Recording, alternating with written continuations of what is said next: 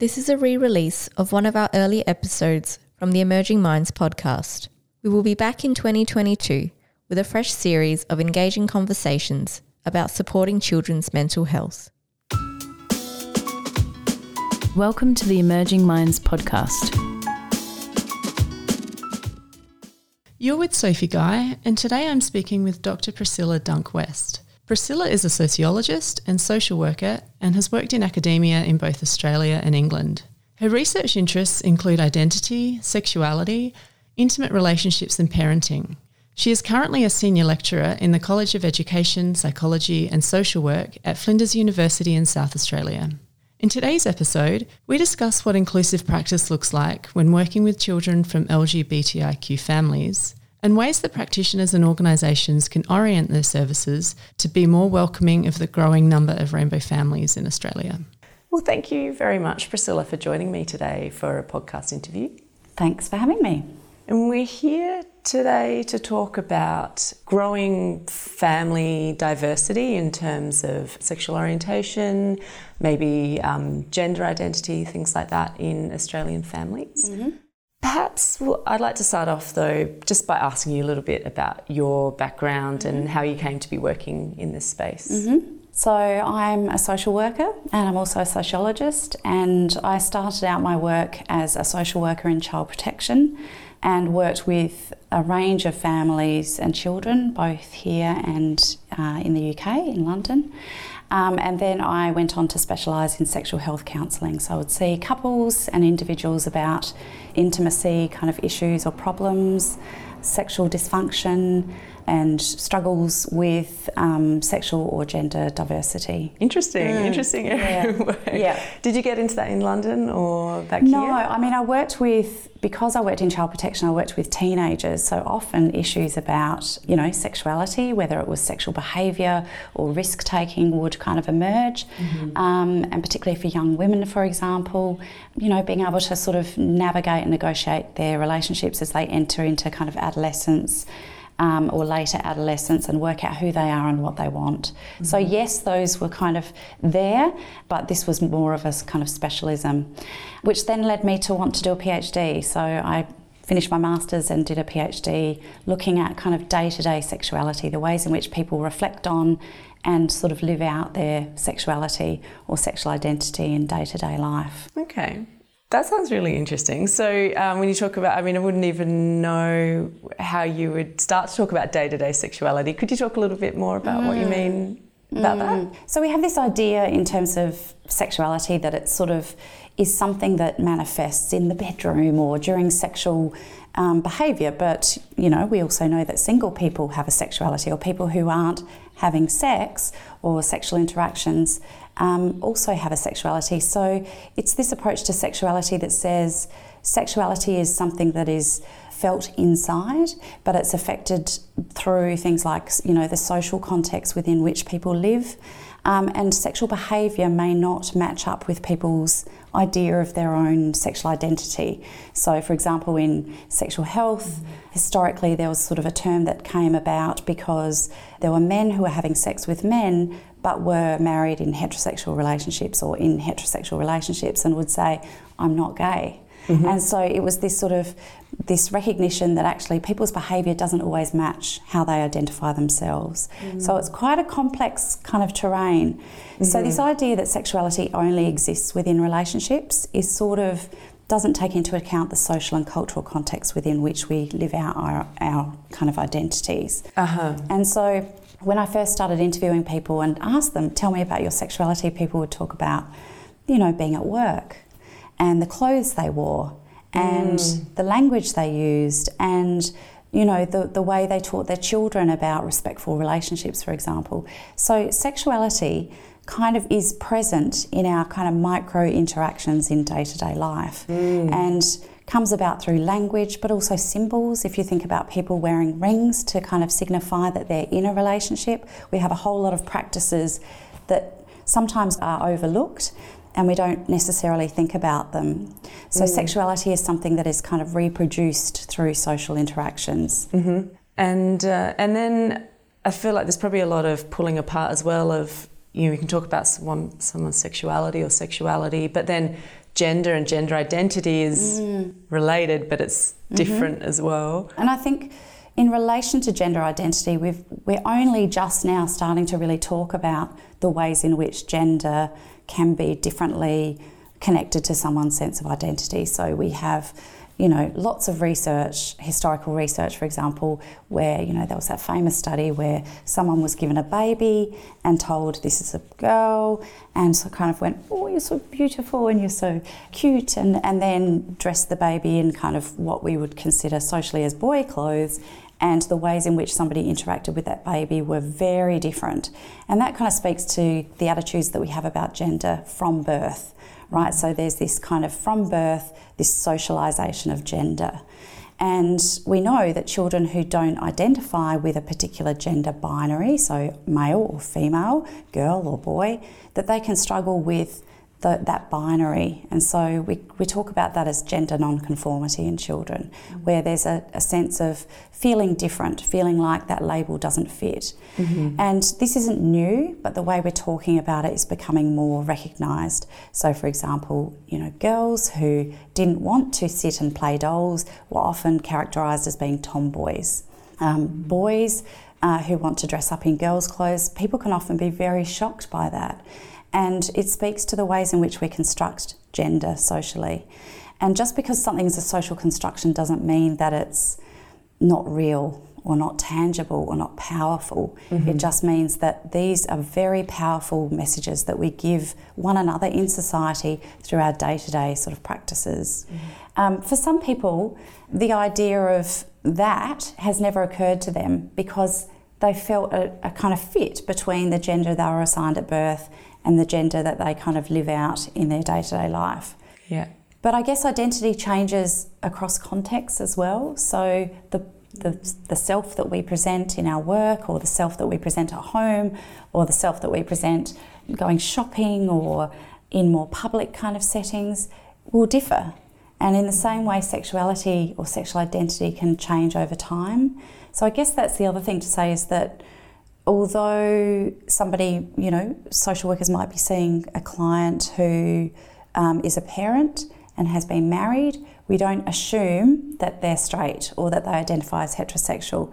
So it's an acknowledgement that actually sexuality can change over time, and gender identity can change over time, or the ways in which people express their gender can change over time, but are always connected with the social and cultural context and historical context within which we live.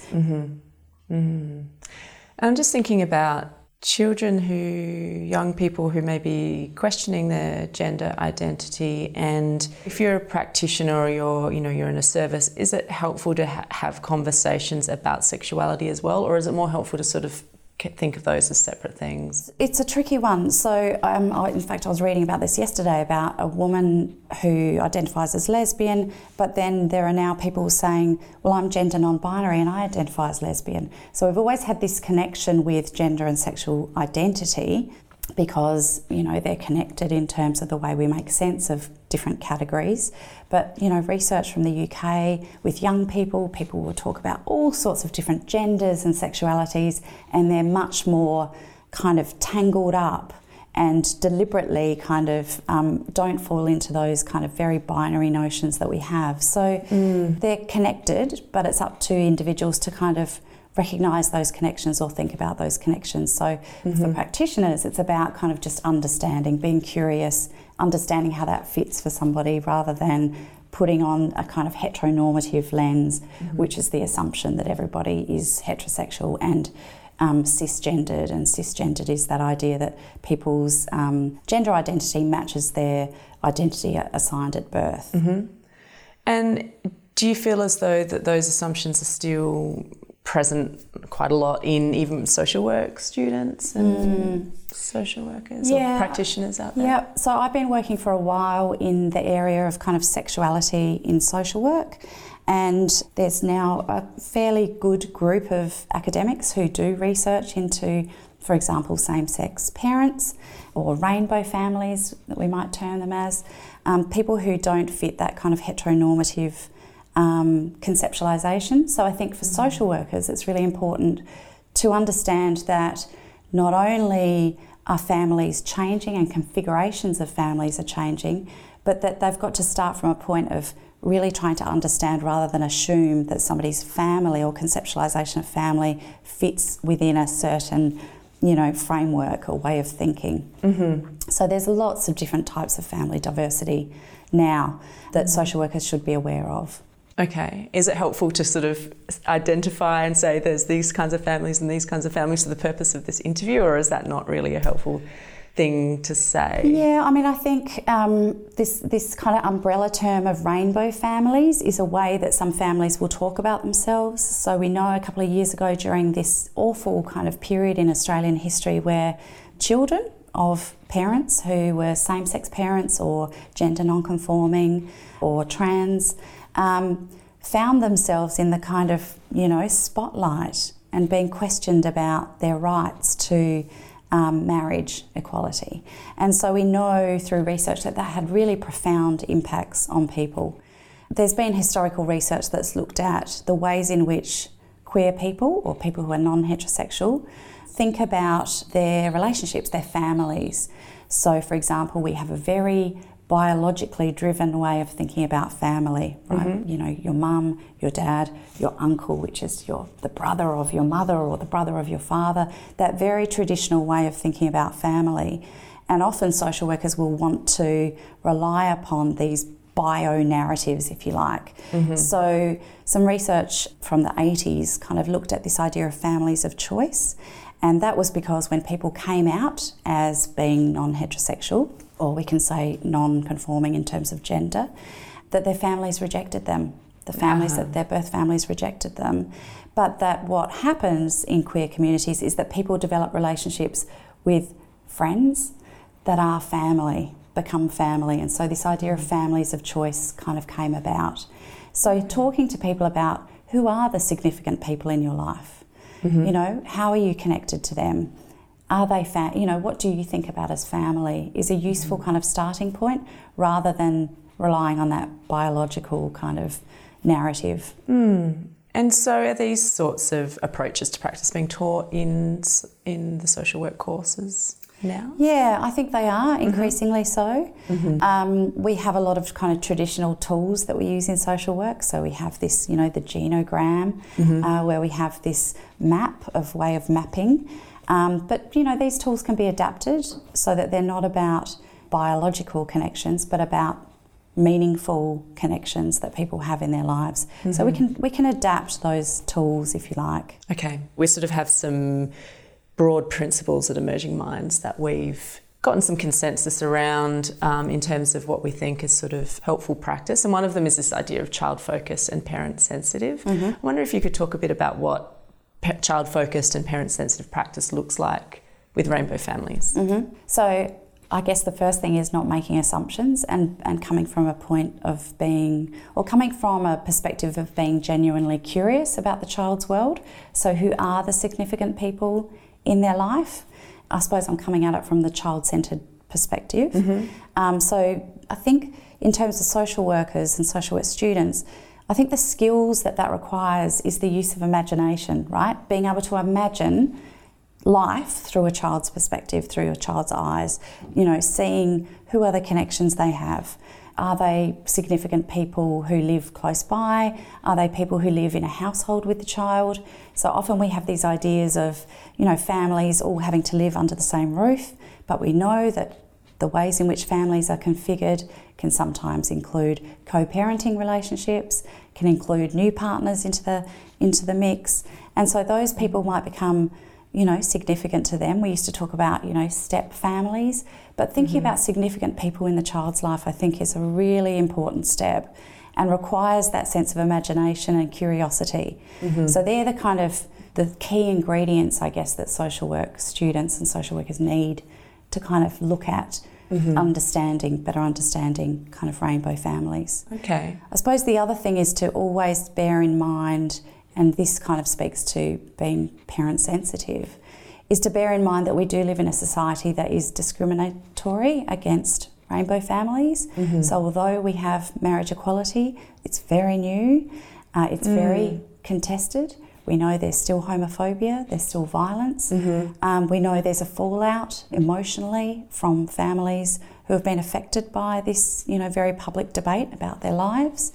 And so being parent sensitive means not being heteronormative, not making assumptions, but really seeking to understand what are the key connections that parents have. So we can be parent sensitive in terms of if we see the primary couple, but we know that people sometimes have relationships with more than one person. So polyamory, for example, or co-parenting relationships. So just because people aren't parenting together in the same space doesn't mean that they don't still have a really good relationship with the person who was once their intimate partner.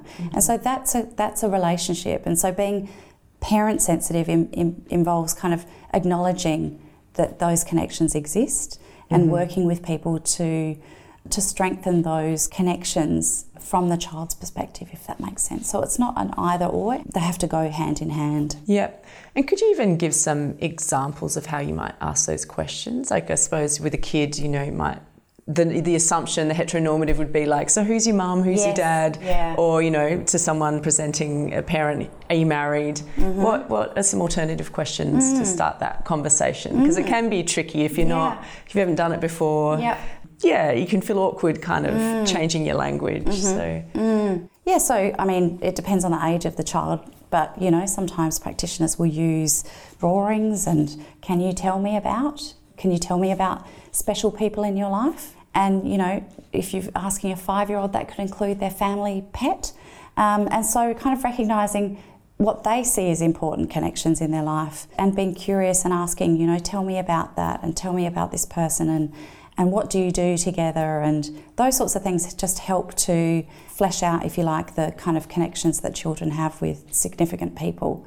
So not starting with who's your mum, who's your dad, because you can imagine if it's a child who comes from a family where there are same-sex parents or parents who identifying in terms of being gender diverse, that immediately is going to kind of set up this awkwardness between a practitioner and a child. It's going to give the message that that's not somehow normal.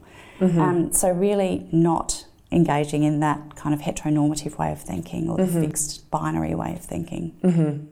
Yeah, and what about some examples with parents, with adults?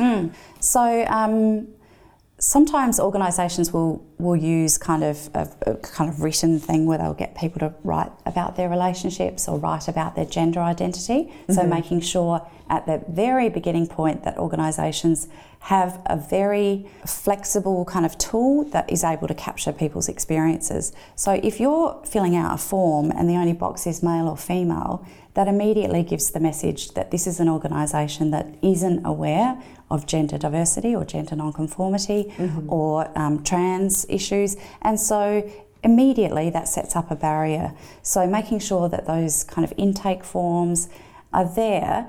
I think if you've got somebody who's not, who is cisgendered, it also gives the message, this is an organisation that welcomes, rainbow families. This is an organisation that understands sexual identity and gender diversity. So it sets it up not only for people who are part of that rainbow community, but sets it up for people who aren't to give that kind of, I guess it's role modelling, I guess it's saying, these are our values as an organisation.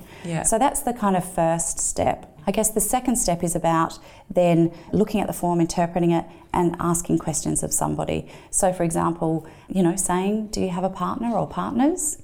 Gives somebody the opportunity to kind of talk about their key relationships or key relationship if they have one. So being open and asking those questions, I think, as I said, kind of gives the message that A, this practitioner is open and understands the range of diversities that exist in our society, and B, makes people feel welcomed.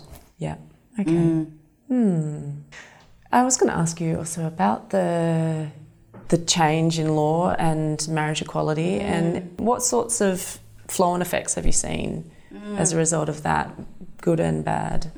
I think it's so early to know what the fallout is. I know there's some research that's happening at the moment to look at what have been the impacts, but we know that people who are affected in terms of, identifying as being queer or lesbian or gay or bisexual or trans or gender non-conforming, that this group of people accessed services to help with the impacts of that. So having one's personal life just debated and discussed very publicly, I think was incredibly damaging. And so, we don't know yet really what the longer term effects are, but we know that people, for example, may have become ostracised from their family of origin, so they may have stopped talking to people, they may have lost friends, but at the same time they may have also gained a sense of community and kind of found strength in community. Yeah. And that's where the kind of families of choice kind of concept is really useful to understand that. Yeah. Could you talk a bit more about this families of choice idea? Is it something that you hear people referring to more so in rainbow families? Is that kind of where it originated in? It did. Yeah. So it originated through the work of Geoffrey Weeks, who from the UK. He's one of the key kind of thinkers in this area, and it's less used now as a kind of concept, but I think it's an important one because it speaks to the strength of connections that people have in light of perhaps times when they were ostracised from their birth family or family of origin. And so it was a way of recognising that, yes, we live in a kind of, homophobic and heteronormative society, but it's not all bad, because what people do is they find resilience through alternate relationships with people who are significant. And whether that's community, a sense of community, and so, we talk about the rainbow community as though it was this, very clear, lovely, fun community. But of course there are tensions between different members of these communities. So it was a way in which people's resilience could be acknowledged and that we could better understand key relationships that people have. Okay. I'm wondering about the social and emotional well-being of children who come from rainbow families, and you mentioned something when we spoke on the phone about how there's research that suggests they actually fare better. Could you talk a little bit about that? Yeah. So I've co-edited 2 book collections where we kind of showcase research around gender and intimacy kind of research from the UK, Australia and lots of other places. And there's been a couple of studies that we've included in those collections, but it's generally found that children from same-sex parents fare better than children from opposite-sex parents. And I kind of like that finding, because people's assumption sometimes is that there must be an impact on the child, or how is that for them, or that's fine for people to have, same-sex relationships, but what about the children? And so people can go into this kind of narrative which is very problematizing and heteronormative, I guess. And so that kind of findings just kind of says, actually, we're doing fine.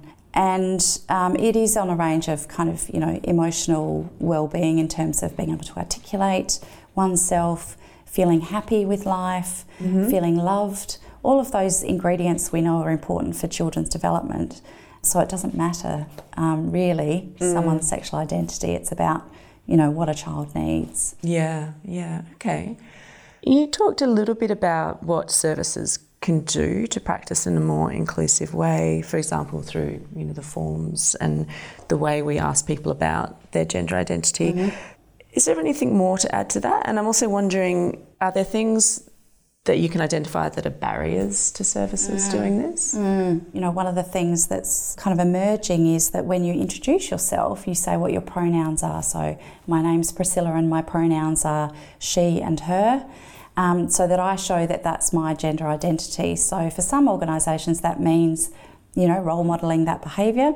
In terms of just introductions. The other concept that's quite helpful in social work is when we're working with diverse families is think about being an ally, like what being an ally looks like. So if somebody is not part of a particular part of a rainbow community, so gay, lesbian, bisexual, transgender, intersex, queer, asexual, that being a good ally means kind of sitting back and listening to the needs of that particular group and learning from that particular group rather than, thinking that you know it all or, but actually sitting back and listening. And I think that's really important, particularly with Indigenous queer voices and lots of different ways that those identities can intersect with culture, sexual identity, gender identity, disability, those sorts of other aspects of identity. So organisations, if they want to be more queer friendly or rainbow family friendly, can do a lot in terms of the symbols that they display. So having a rainbow, being rainbow tick accredited, those sorts of things are practices that organisations can do to show a sense of allyship and to show this is a welcoming space. So that kind of physical environment is important, as well as the forms, the practices, the policies, the stance sometimes that organisations will take. So people kind of saying, and you see this in organisations where people will put up something saying, we don't kind of tolerate homophobia, or we believe. So those value statements are important. Yeah. So it's the kind of physical, the procedural, and then the value base. So those kind of three aspects, I think, help organisations to be more kind of inclusive. Okay, great. Thank you very much, Priscilla, for coming in and talking to me. I really appreciate it. My pleasure. Thanks for having me.